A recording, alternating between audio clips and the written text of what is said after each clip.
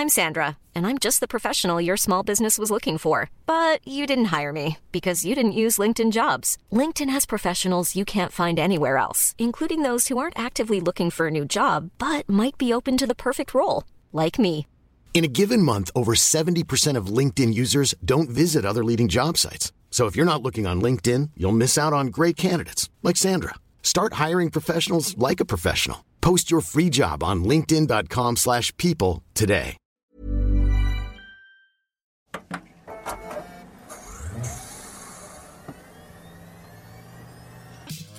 Welcome to the Webby Podcast, where we share the stories of the internet in more than 5-word speeches.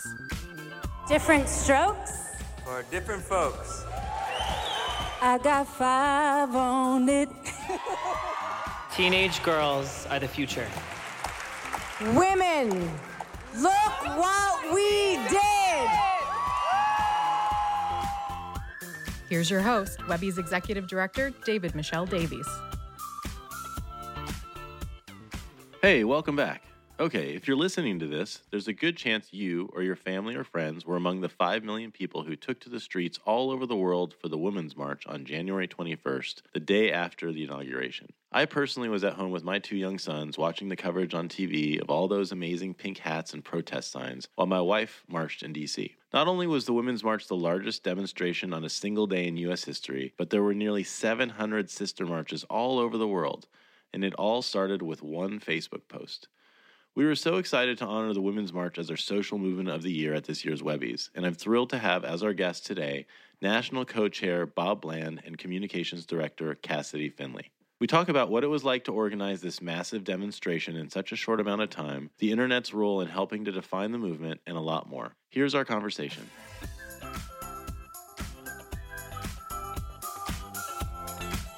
Maybe we start off with Bob and tell us a bit about sort of I feel like startups have like this origin story. I don't know if marches have an origin story, but how did the march or the movement get started? Well, the Women's March sure does have an origin story. And it was pretty amazing to wake up the day after the election to this completely new world.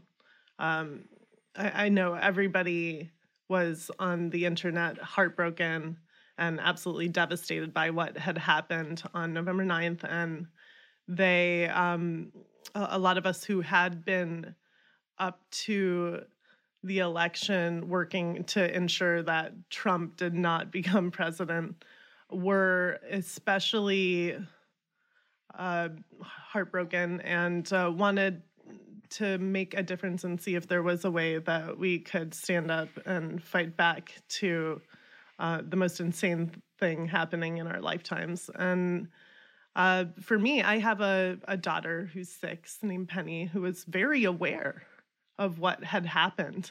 And even the night before, she had told me, tell Hillary Clinton I'm sorry. And she, for her, and then also for, at that time, my unborn child, I was 9 months pregnant at the time, I felt compelled to do something about it. And I had this group online that had been formed out of the Nasty Woman t-shirt that had gone viral, which was also an internet phenomena. Yeah, you were the person who sort of made that t-shirt, and I was one of them. Yeah, okay. Yeah, there was several that went viral, and mine was definitely one of them. You woke up the morning after the election, and you had at this point you had a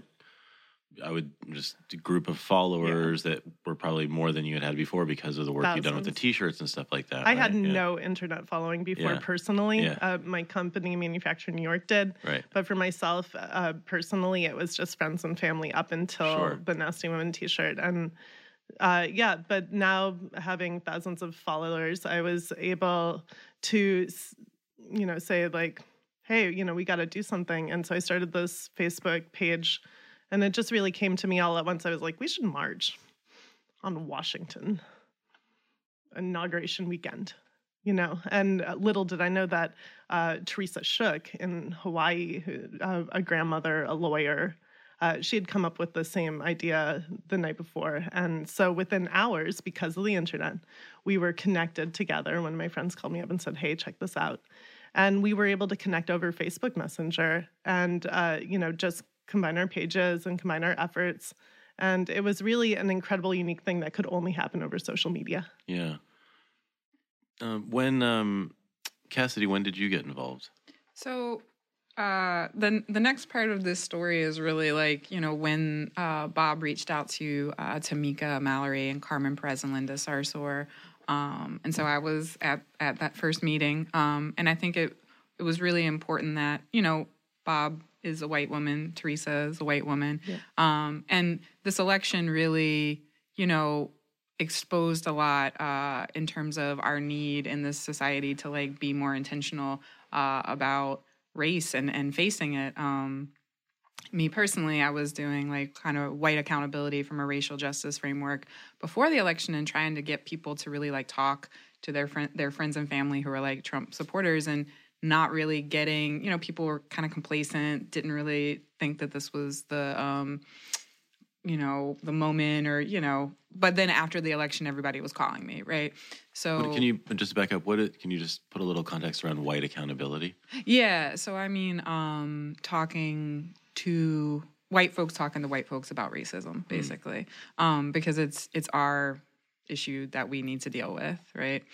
And like I said, it was something that, people before the election, when I would say it, they think it's cool. But after the election, they're actually, we understand now. So that while that's heartening, we have the statistics that, 90% of Black women voted for Hillary, and 53% of the white women who voted for Trump. So it was, just again, we're in this. I feel like the Trump election really showed this glaring inability to deal with this issue. And so Bob was very intentional about immediately reaching out to women of color who could be part of this. But the reason why I was intentional about it was another incredible aspect of social media, which is that you're receiving live feedback to your organizing efforts. And that's something that in marches in the past, they haven't necessarily had that ability to have total strangers live saying, hey, you need to do this, you need to do this, I want this.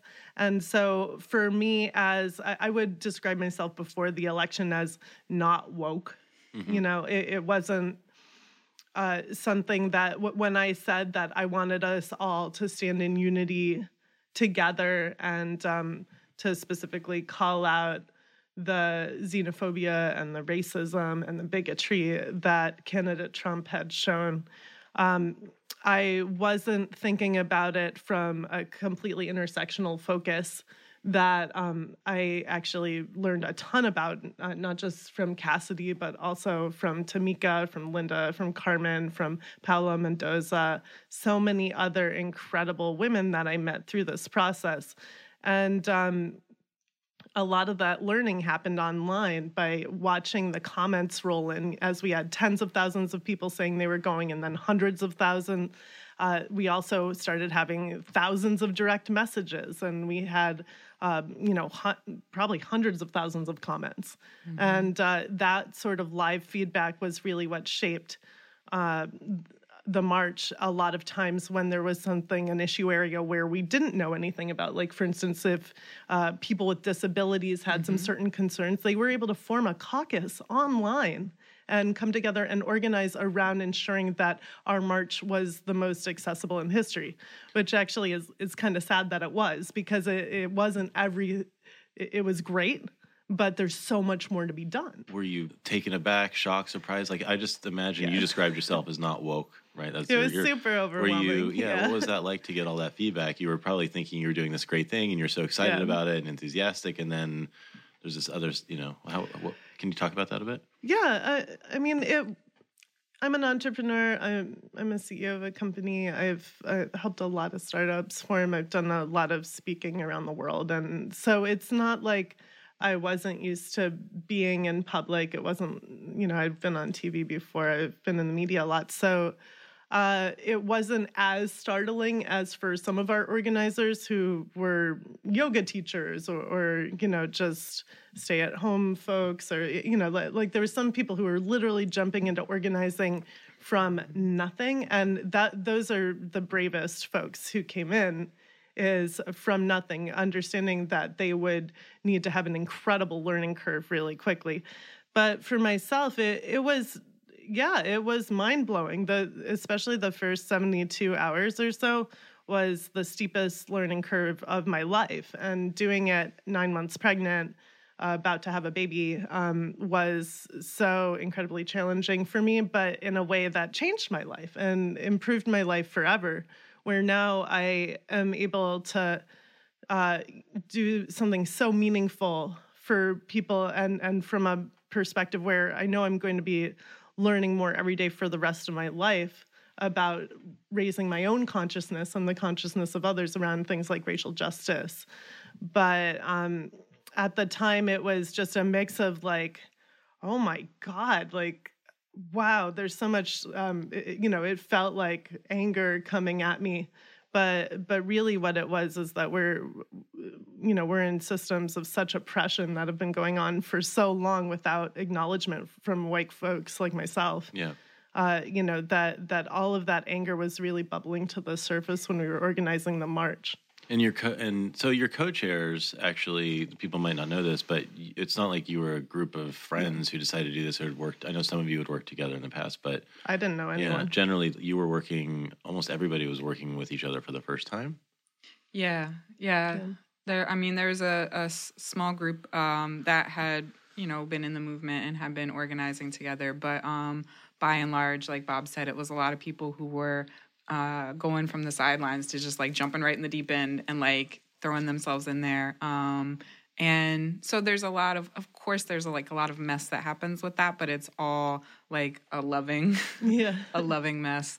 And just, everybody felt really called to have to do something in this moment, I just want to say that having it be women-led, I truly don't feel that the march would have been a success if it wasn't for that incredibly loving, collaborative experience that we had as women together. And I think that was the competitive advantage that this march had that made it the largest mass mobilization in U.S. history, was because women were not just included, they were at the forefront. Yeah, and I just think it's just to put a finer point on it here. It just seems like an incredibly challenging couple of weeks, right, where you're reacting to this election.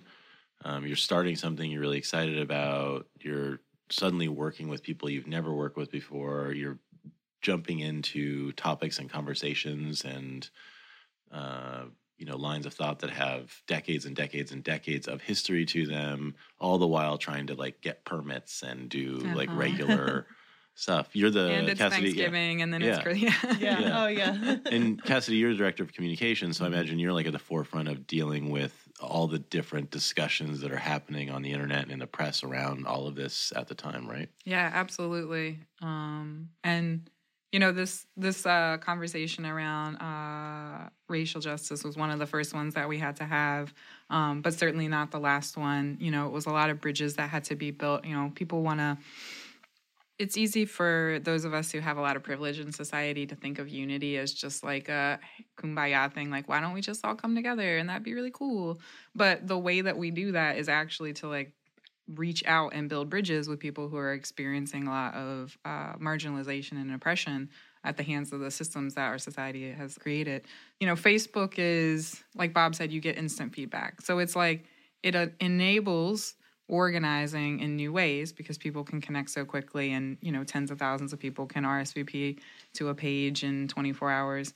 But at the same time, everybody's thoughts and opinions are right there on the comments, right? So you see the whole gamut of how people are reacting. And some of it's really nasty, right? Some of it's exactly the stuff that we're trying to deal with. So, and we still see that where, for instance, with one of our co-chairs, Linda Sarzour, she has been attacked on social media, on Twitter, and there's a campaign called I Stand with Linda, because we we've had to work and fight both on the ground and online for her so much since the march.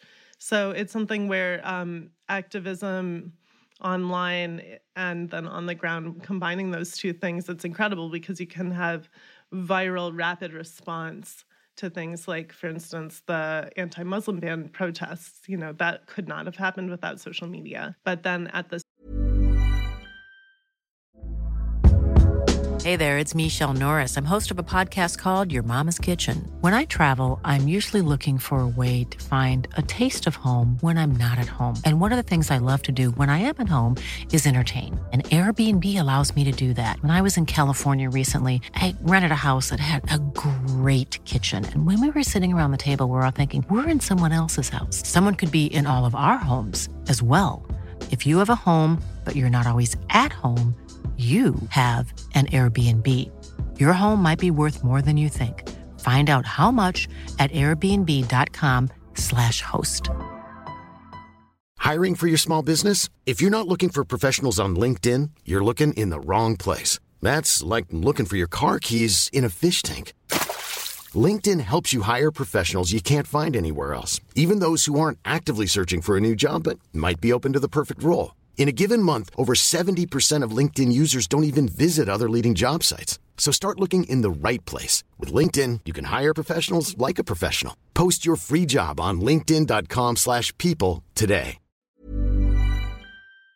Same time, you have folks getting death threats online and having, sometimes it does prevent them from doing the good work they've been doing for years. You talked about reaching out, but the other thing is, and we talked about the march in the U.S., but this is actually a global phenomena. I think your site counts nearly 700 sister marches. How did that come to be?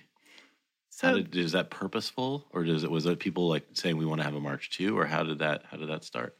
I think that's actually one of the things when people ask us how Women's March has contributed to other marches since. The sister march concept is actually one of the biggest value adds, having this distributed network of marches all over the country and the world. There was 673 sister marches. Definitely impacted our numbers because, for instance, in Washington, D.C., we had 1.2 million people march, but total around the world, it was at least 5 million.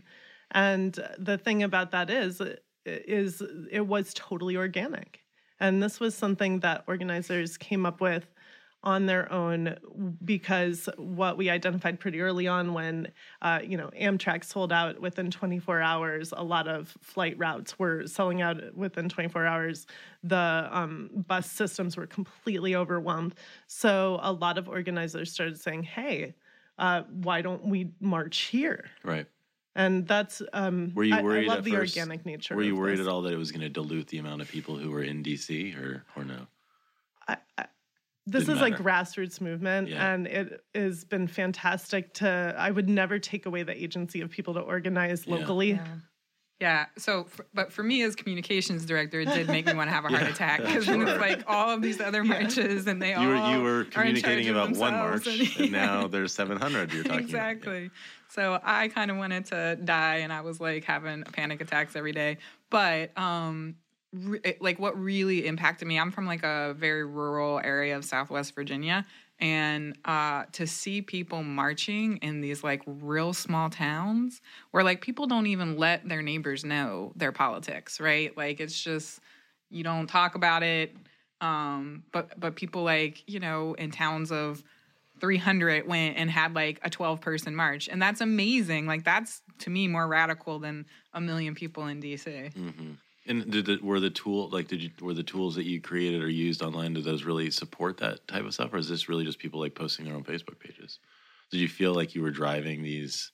It was a work in progress the entire time because keep in mind we never intended any of this to happen at all. It was all just that it started on November 9th. Yeah. So we had to, it was basically the same thing that entrepreneurs we usually do, which is that we're building our bridge on the way down.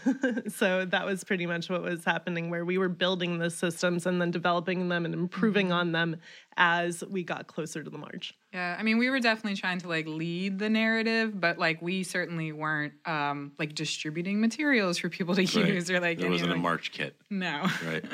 Tell us a bit about what goes into putting a march on of this size and scope. So we're talking a little bit about the online stuff, but what about just the actual nuts and bolts of like there's 1 million people who are going to be in D.C. on a Saturday? What's that like? What does one do? You have to get permits and, I mean... There is so much. Our head of logistics, I'm pretty sure that she's actually Superwoman because it's, you know, so this was the whole thing with the permitting thing, right? So I had to continue to answer questions about, does the Women's March have a permit? Does the Women's March have a permit?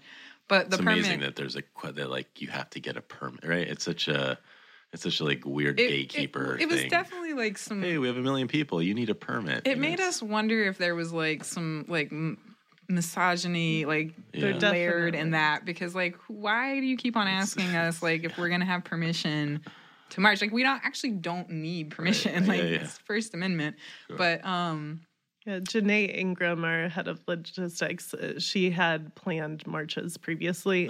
And so she told us up front at the beginning that we didn't need a permit, but we applied for it immediately. Right. Anyway, and she worked in concert with 12 agencies in the city to make sure that it all went smoothly, which is why it went as smoothly as it did. Yeah.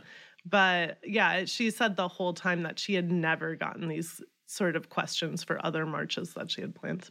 Yeah. So the permit is not like a piece of paper. It's like all of these logistics. You got to have like porta potties and bike racks and plans for where the wheelchairs will enter and medical tents and and then there's other stuff that you don't need for the permit, but there's like jumbotrons and speakers so that people who are not right by the stage can the Wi-Fi. We weren't able to broadcast out because there were so many people in the city that day that we all lost cell service immediately. Yep. So you never think about those things before you do it. No, of course. And at the same time, you also, I mean, none of this is free, right? No. Well, that's a whole nother piece, which is that I think the crowdfunding that we did around this march was really historic, because typically marches like this there would be a lot of big donors that would be involved. And Fox News certainly tried to claim all sorts of things about where the money was coming from. George Soros, I'm so sure, was a huge donor, it was $294 million from George Soros. I remember. This was obviously needed to pay the $1,500 per head for each of the protesters, but which was another Fox News like alternative fact. And it was it was hilarious to see that stuff out, because for us on the back end, we were just setting up crowdfunding platforms and merchandise platforms, and that actually funded 90% of the logistical costs. And of course, can you say how much you raised? We were able to cover our costs. Okay. Which was amazing, and it couldn't have happened without all of the marchers who were so supportive. And then also, it was amazing to watch us replicate those platforms throughout the sister marches to ensure that they had what they needed. Because the other thing we didn't want with this march was for it to be only accessible to people of a certain economic class. Right. And we wanted to ensure that anyone of any socioeconomic status was able to march. So that was also another benefit of these crowdfunding platforms, and then also a benefit of having the sister marches more locally. Right. I think a lot of people commented on, we've talked about how the Women's March was a big internet-driven event. But there was also a lot of like artistic collaborations, and specifically I'm thinking about like the Pink Hats and the song I Can't Keep Quiet, which was learned by a group of mostly strangers on Skype, I think, right? Can you talk a bit about that? Yeah, I mean, like you said, both of those were also viral phenomenon. Like we didn't have anything to do with the hats. We never like reposted them or anything. But did you know that was? I mean, I think when I turned on the TV and there was like photos of, or that was on the internet, and there was like photos suddenly of like airplanes with like everyone with pink hats. It was we knew that people amazing. But it was, I had no idea that was coming. It seemed like a huge surprise. Yeah, so we had heard that all these women were knitting all these hats, but I certainly didn't anticipate showing up and seeing a sea of pink. Yeah. The most amazing part of the day of the march for several of us as organizers was we were right at 3rd and Independence, right by the Capitol, and there's a hill right next to the Capitol. And seeing a sea of people come down that hill, all of a sudden, we were worried, are people going to show up? Are they not? Like, how many people are going to be there? And then suddenly at 10 a.m. on the dot to see them just completely come over the hill in a sea of pink like that was something that I don't think any of us will ever forget. And that's the great thing is that people, from a creative resistance standpoint, they came up with all sorts of ideas and they felt free to express themselves. Like Milk with the song I Can't Keep Quiet, I still sing it. I love it. I was inspired by it, you know? And so the fact that we can inspire each other, and it doesn't matter whether you were an organizer or just a participant, you know, all the signs that came out of it, we need the creative resistance. The signs in themselves were like aren't they beautiful? Their own independent art form. I mean, it was sort of like absolutely. Yeah, so it's, T-shirts, like all of it. It's all been so great and so inspiring.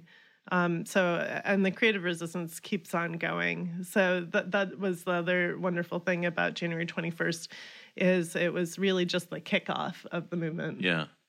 And Cassady, talk a bit about, you also worked with a bunch of like artists and, I feel like the word celebrity is not really the right word because I don't think you worked with them because they were just famous, but people who have had like big audiences and have huge impact in the world generally. And those people really women turned out. Mm-hmm. Did that help in the sort of like overall, messaging about what this was about and getting press to pay attention to it? Or yeah, for sure. I mean, that's people with big platforms get lots of eyes on things. And so certainly, we wanted to engage the artistic community in a very intentional way, and particularly give them inroads to, we were trying to popularize this idea of intersectional feminism, right, which is a very dense and academic concept. And artists are people who can take things like that and turn them into stuff that we just kind of respond to in this emotional way that doesn't need like a full page of text to explain it, what it is or what it really means, So we're definitely intentional to like engage artists that are able to communicate that. And like Janelle Monáe is one who's such a good example. Like she's able to create art that makes us think about like the impact of police brutality on like Black mothers and like represent the trans community and things like that. And she does it so beautifully through art. Bob, we talked a bit about intersectionality at the top, but I don't think we really got like into a definition of what it is or why it's important or where you think it is now. Is that something you could talk about? And like, do you feel like the march was able to explain that to people or move that forward? Well, it's certainly intersectionality is something that I'm still learning about every day because in truth, before the march, I didn't know a whole lot about it. Yeah. And that's okay. And that's something that we want first-time activists and organizers who woke up during the Women's March and participated to know is that exploring all of the different intersections of our identities is a lifelong journey and something that will raise consciousness over time. One of the concepts there is that women aren't just women, right? So basically, our liberation is bound in one another's. So women are not a monolith. We have intersecting identities. So while I may be a white woman, I'm also a mother. I'm also a victim of domestic violence. I'm also, I have a daughter with a disability. There's all these different ways that we can interact with the world around us and shared ways that we can work together for our mutual liberation. And the really important thing that we're trying to do by focusing on intersectional feminism is, first of all, the sins of the past is that white feminism really did sideline a lot of the people of color, the trans women, many of the people that really have added so much value and so much knowledge and so much thought to these movements over time.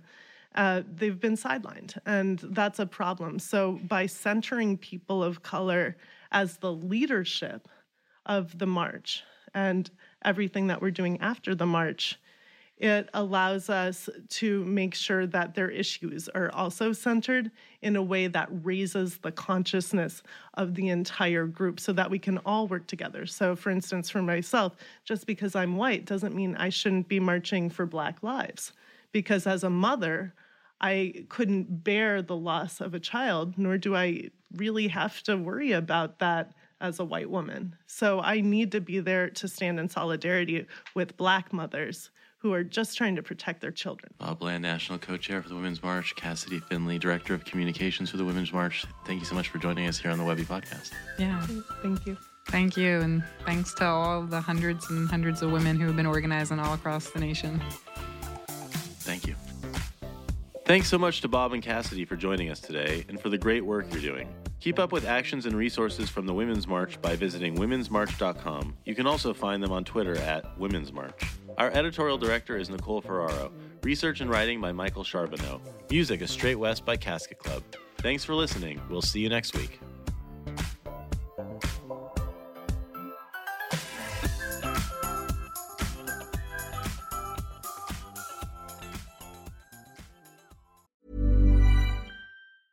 Even when we're on a budget, we still deserve nice things. Quince is a place to scoop up stunning high-end goods for 50 to 80% less than similar brands. They have buttery soft cashmere sweaters starting at $50, luxurious Italian leather bags, and so much more. Plus, Quince only works with factories that use safe, ethical, and responsible manufacturing. Get the high-end goods you'll love without the high price tag with Quince. Go to quince.com/style for free shipping and 365-day returns.